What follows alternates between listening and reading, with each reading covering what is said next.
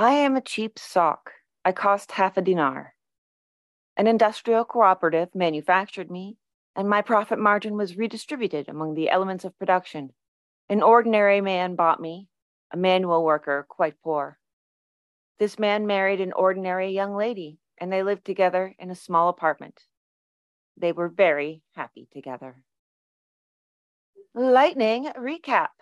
In Muhammad al-Asfar's The Story of a Sock goes on an adventure, only to discover that the real treasure was at home all along.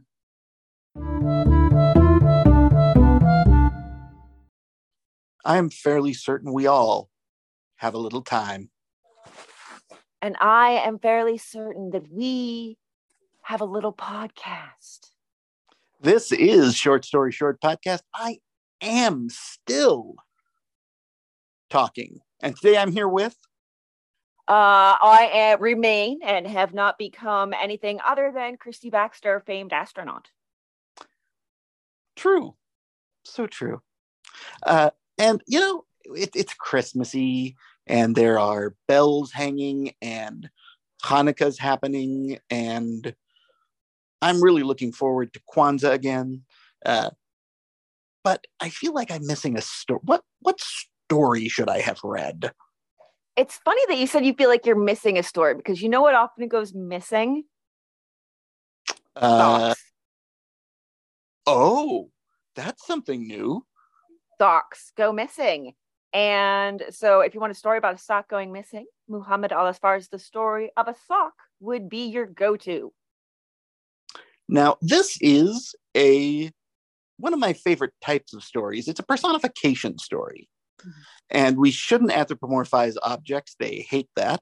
But the narrator of this story is, in fact, a sock. It is a sock. We learned that right from the bat. There's no being coy. There's no playing around with it. It just, the author just comes right out and says, I am a cheap sock. Not even beating around the bush about, maybe I'm made with some pretty decent cotton or something like that. Maybe I may not be the most expensive sock, but I'm not, something you'd pick up on the side of the road. No, pretty much comes right and tells us cheap. Yes, and this does remind me of the show Greg the Bunny, in which the racial slur for puppets is socks. It's one of the funnier bits they do there. But here, it's interesting that it is not a particularly special sock, and that is part of the charm that allows us to sort of, I think, connect with the idea of a talking sock. Yeah, it's not a very special sock.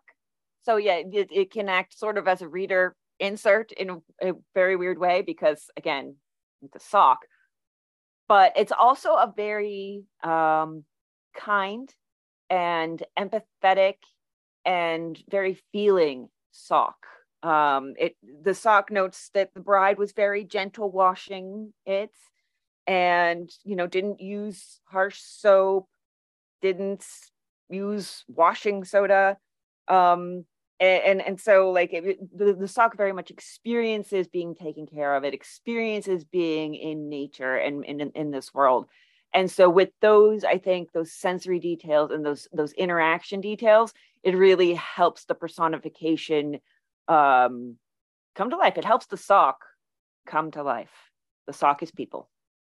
Yes. And I like the idea here that one of the most inconsidered of clothing items, because people don't really put a lot of thought into socks, unless you're one of those crazy professors. Yes, I am Professor Sock. There are few things in this world better than a fresh, clean, dry pair of socks when your socks are not fresh, clean, or dry. And I am one of those weirdo freaks who is absolutely okay with getting socks for Christmas or any other day of the year, listeners. So I like socks, but I'm also a weirdo. Other things I like include glassware and lamps.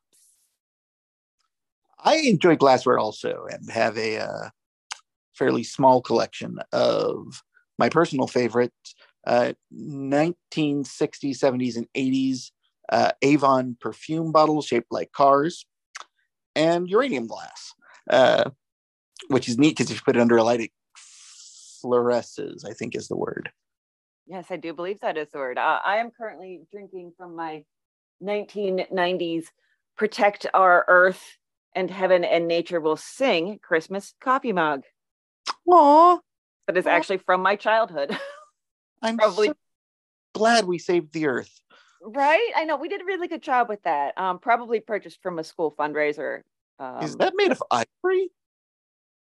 Well, yes, it is. It's made of ivory and kangaroo skin. I don't know. I was trying to think of something endangered and I came up flat. So kangaroo skin is what you get.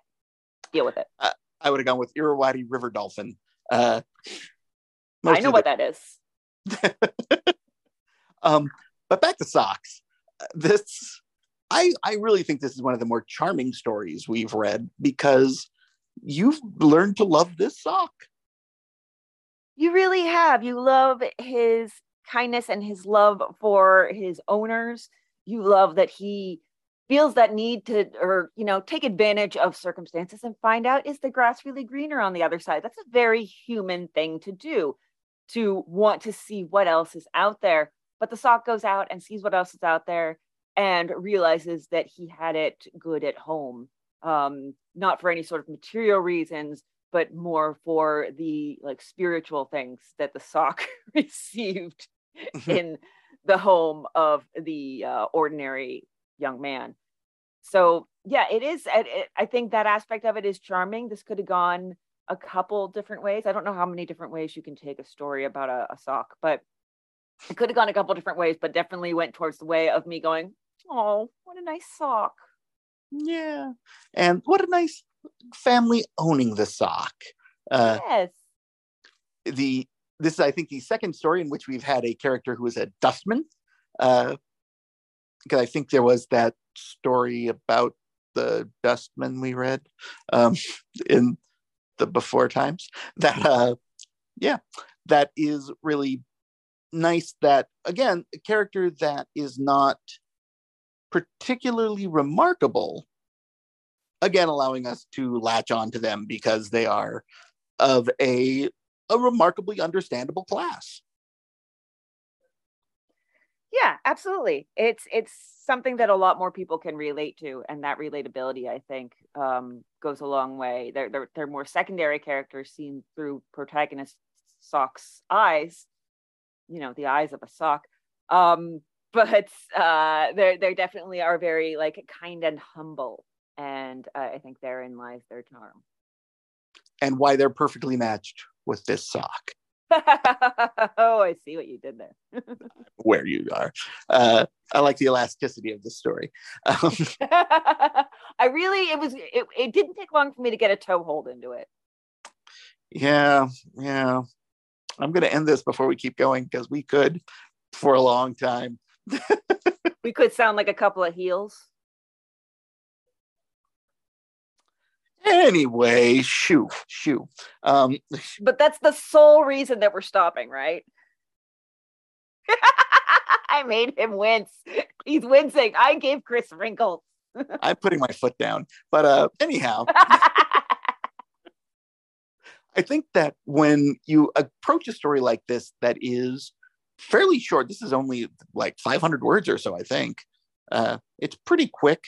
It's got a lovely sort of sense of there's both discovery and the classic,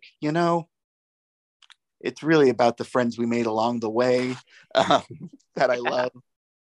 And it has an utterly charming ending that is just where the sock becomes a glove.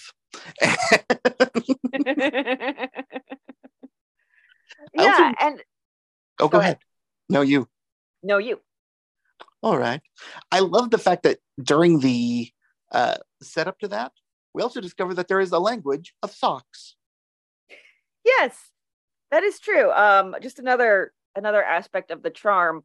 Although there is one moment when I had to crook an eyebrow up, when it was the sock is very grateful to be back with his family. He's talking about the man says, I was close to his heart.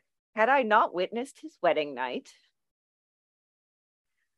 Raises a couple questions. Just a couple.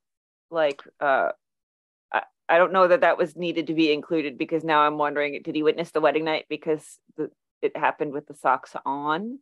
Or was the sock like tossed to the side?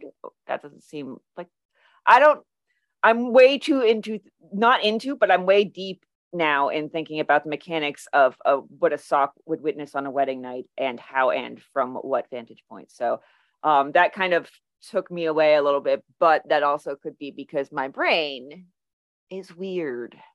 And I think that there's an intimacy there, because I just assumed, he was at the wedding, which happened at night, obviously. I mean, yeah, that's how socks do. But do you think socks determine day and night by position of the sun, or whether or not they're in a shoe?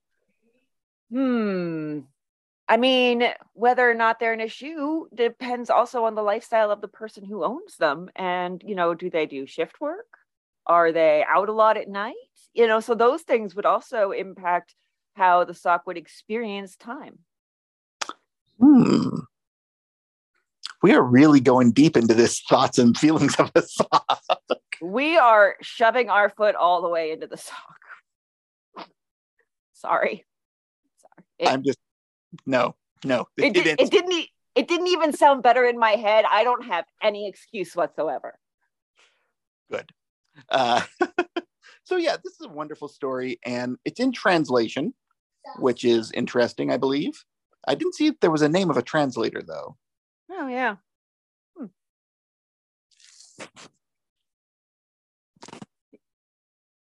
Yeah, nothing really listed. Huh. But clearly a very, very... Yes, child. Clearly a story that it's a story that I would say is one you share with someone you really, really care about, because it shows that even the simple things in life can have a deep and profound meaning to one another. Yes, I like that. That's a good way of putting it. Yes. Also, there are some socks that end up on the mantelpiece during Christmas. Yes, those socks. Yes, there are some socks on the mantelpiece, and we put candy in them. Or if you're like my mom, you also put an orange in the bottom. My mother usually puts our little things, so it'll usually be toothpaste, toothbrush, a couple pairs of underwear, some socks, oddly enough, which I guess is cannibalism. I never thought of it that way, but now I'm never going to be able to think of it any other way. Thank you. Thank you. There's also something interesting here. Do you realize that all socks are, by their very nature, mated pairs? Yeah, I guess that's true. That's true. But damn, do those pairs have a high divorce rate? Yeah, I have 3 pairs of socks now, and 500 single socks. It's very impressive. I don't know how it happens. Yeah, I just went through and found some lost mates of socks the other day. So I have a nice supply going, but it was a little disheartening seeing how many of them are now single Pringles. Yeah, there was one that was stuck in this dustbin, and I washed it, and I realized it was just a single sock, so I threw it away again, but it had it coming. What a brutal way to end this. Got anything else on this one? Not on this one. I just wanted to make sure that everybody knows that if you take the moss out of Christmas, you have Christy. Correct. I think that might not work out etymologically. Who cares about words, meanings, and origins when we have weird, stupid jokes that I can make about my name? Again, correct. Hey, Chris, do you want to be correct about something else? Always.